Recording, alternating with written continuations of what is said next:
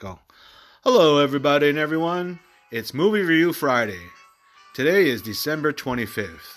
Therefore, I'll be reviewing a Christmas movie called Elf. Elf stars Will Ferrell.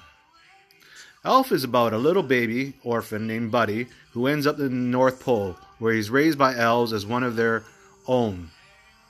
As he gets bigger and less suited to the elf lifestyle, he is told by his elf father that his real father lives in New York.